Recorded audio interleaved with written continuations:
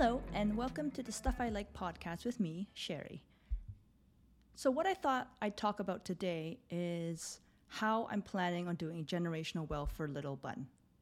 I've sort of lightly touched upon this in the past because I'm still sort of figuring out what I think might be useful for him and what is reasonable considering how much I have saved, how much I think I will have invested, depending on how long I work. Because as you know, I'm a freelancer, so my income is not guaranteed.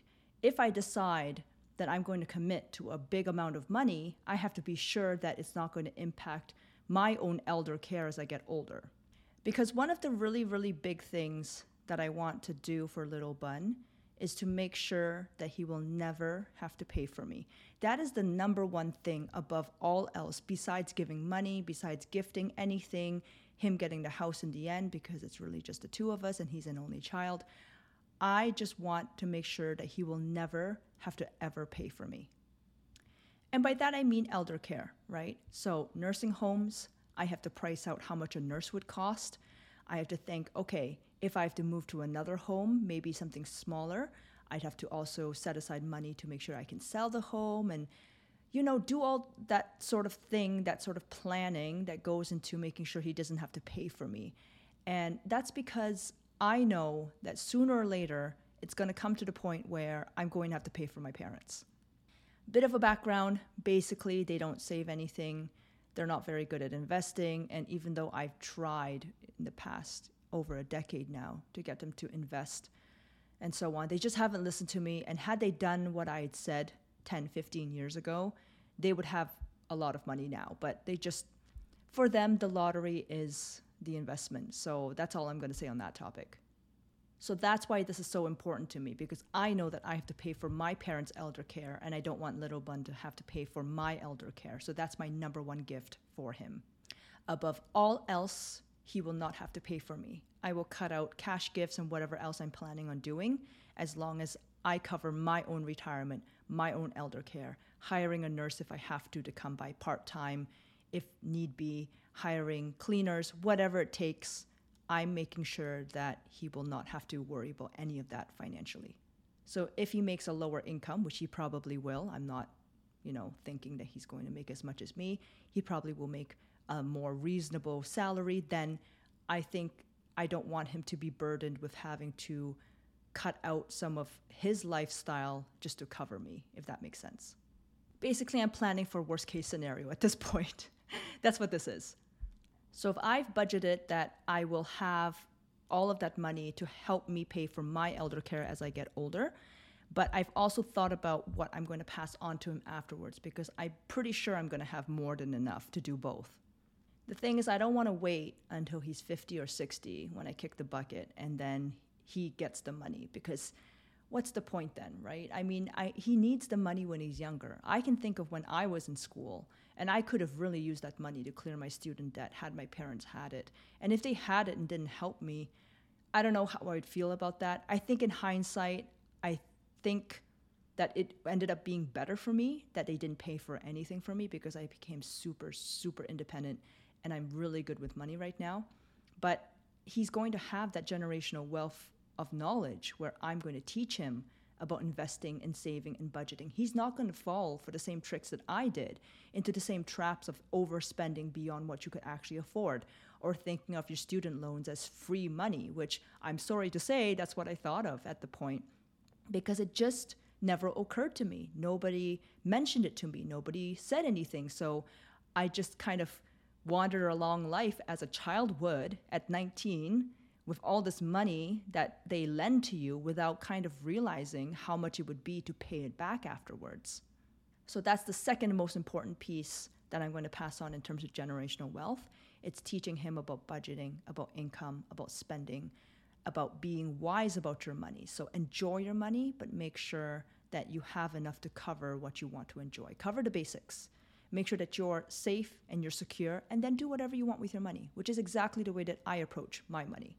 Now, he may not follow any of this. Frankly, he may go off the rails and decide to YOLO on life and just spend every penny. But based on his personality, I don't think that's going to happen. He's pretty good at being conscientious. He's quite careful. I think that I don't have anything to worry about in terms of his personality leading him down the garden path of overspending and that sort of thing. So as a result, I'm pretty sure that no matter what income he earns, he's going to be under, and he's going to save quite a good chunk for his own retirement without needing any help from me. So whatever I give him at this point is probably going to be a bonus, which is exactly the way I want it to be. So one of the things that I have been doing is I set up an RESP, a Registered Education Savings Plan. Please ignore the S in this RESP. It's not necessarily savings, as it should be investing. This is where I think the marketing for these plans is just horrific at the government level. Because I can tell you, if you're saving $2,000 a year to get your government match for the RESP in Canada, you're just going to have $2,500 a year times 10. That's not enough to cover even 1 year of full living and tuition away from home. Yes, it's a nice chunk of money, $25,000, but it's not enough, because if you think about the cost of rent in the future, if you think about the cost of tuition, which for us is already quite cheap in Quebec, I think we pay something like $5,000 or $7,000 a year. But in some other provinces, it goes up to $10,000, $15,000, depending on the degree that you're taking. And then there are books. Then you have the laptop that you all need. I mean, this stuff really adds up over time. Plus there's food, plus there's living. I mean, $25,000 will go by in a blink in the first year. But had you taken that $2,500 and invested it with about a 6% return, in about 10, 20 years, you would have more money. You would have actually about $73,000 investing about $2,500 a year for about 18 years at 6% return. So $73,000 sounds a lot better than $25,000. It still may not cover everything, but it's going to cover a hell of a lot more than $25,000. So that's the reason why you shouldn't just save the money in the RESP. Same thing as retirement. You have to invest it. And of course, I'm a huge fan of low-cost index funds. As always, I will dabble a little bit in stocks here and there, and some of them have done quite well for me, Apple, for instance. But to be honest with you, that's just money I can, quote-unquote, afford to lose. The bulk of my money is not in that. It's in index funds. But this is not an investing episode. This is more just to tell you, don't just save money for your kids' education. You have to invest it as well. So back to his RESP. I'm doing the $2,500 a year, or at least I did for the first, I think, 7 years. And then I just max out the plan. So now all of his money is sitting in there, growing at an average, I hope, of 6%. And a max out on an RESP plan is $50,000 per child. So if you have the means and you're able to set aside the money now, you might want to weigh between the cost of, hey, let's just dump all that money in, forget the government grant that comes to you when you input $2,500 a year, and just let the money as a big nest egg sit and grow for the next 18 years. I did the math and it worked out better in terms of a return than to wait for a $500 grant from the government. In fact, I think we get slightly more because we're in Quebec. But if you think about it, in the first year, it's a great return. You're putting in $2,500 and you're getting about $650 back from the government. That's a 26% return just in the first year alone. But as this nest egg grows and grows, $500 to $650, it's a drop in the bucket versus the thousands that you have invested. For instance, if I had $10,000 invested in his RESP at the time, and I got a $650 amount of money from grant from the government, that's 6% of a return. It's not 26, right? Because it doesn't scale in terms of getting the grant from the government. The government just gives you a flat amount to help you with your RESP each time you contribute $2,500 a year, but they don't scale it up to 25% of a return each year that you put in more and more money. So I think it was around the age 6 or 7, I can't remember, that I decided to just put in the rest of the money and be done with it. So that's what I'm doing right now. So I've covered that he will never pay for me for elder care. I've covered that I will make sure that he has investing and financial knowledge, all the stuff that I never had when I first started out that would have been very handy. not even at his very young age. I mean, even at 18, had you set me down and just given me a quick little Cole's Note overview of money, budgeting, income, expenses, I would have been so much farther ahead. But, this is all a learning process. I didn't really learn anything about my money until I was 23, which is still very young. And thank goodness I, decided to take the reins on that. But you are never too old to take charge of your money. Even if you're 40 years old, you're 50 years old, there is still time. There is still time. I mean, you still have over a decade left of work to go to catch up and to make your situation better than what it was before. And of course, the third part of what I'm helping Little Bun with is his RESP, which is a major chunk because there is an expectation, again, generational wealth and cultural expectations that he will go to university. And if he decides not to go, that's also okay for me, but he has to be able to make a living. If he decides to go into a trade, that's fine. He may be mechanically inclined, and frankly, I see him kind of building things. Maybe he's going to be great at that, and maybe he's going to make a lot of money, and maybe he won't. The only thing he has to do is make sure that he can live on whatever income that he is making, and he is doing something that he enjoys. That's all I want. And this is not just me speaking. I actually truly mean it, because there's no point in your kid, let's say, becoming a surgeon or a lawyer, but then waking up and hating every single moment of their life. It's just not worth it. And that's the reason why generational wealth exists, in my mind, is to give your kid the opportunities that you didn't have and a better life because of it. Other things I thought about doing for him are just straight up cash gifts. So let's say he wants to buy a used car after he gets his driver's license. I'm willing to fund 50% of his car, or I don't know. I'm going to figure it out when we get to that point. Maybe he pays for the whole car and then I cover the insurance. I don't know. I haven't figured it out completely because I don't know what would be the most useful for him. I don't know what cars are going to cost in the future. Already a used car is going out of control in terms of cost. Will he be able to afford anything? I don't know. Maybe, like he said in his recent budget, maybe he'll just take the bus. That's what he decided on when he said, I'm going to spend all my money on food and take the bus. Who knows if that's going to change as he gets older? Probably.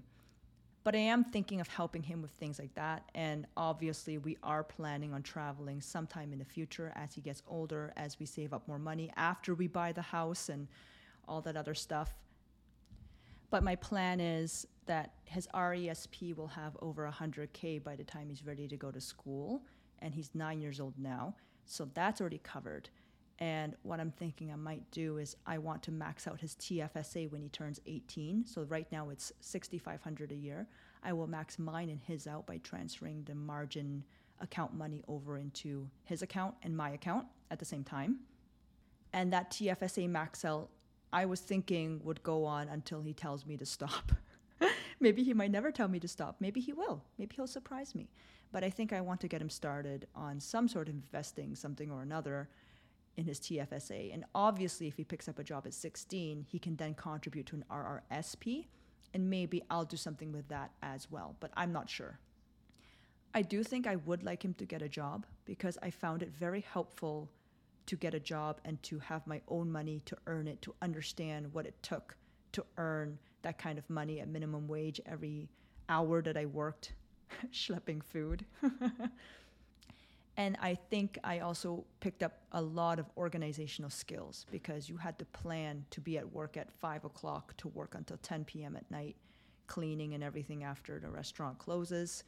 And you also have to get all of your projects done. You didn't just spend your weekends doing nothing, So my partner's against him getting a job. He thinks that it's going to be too much. I'm for it. I guess we will see what Little Bun decides when he gets older.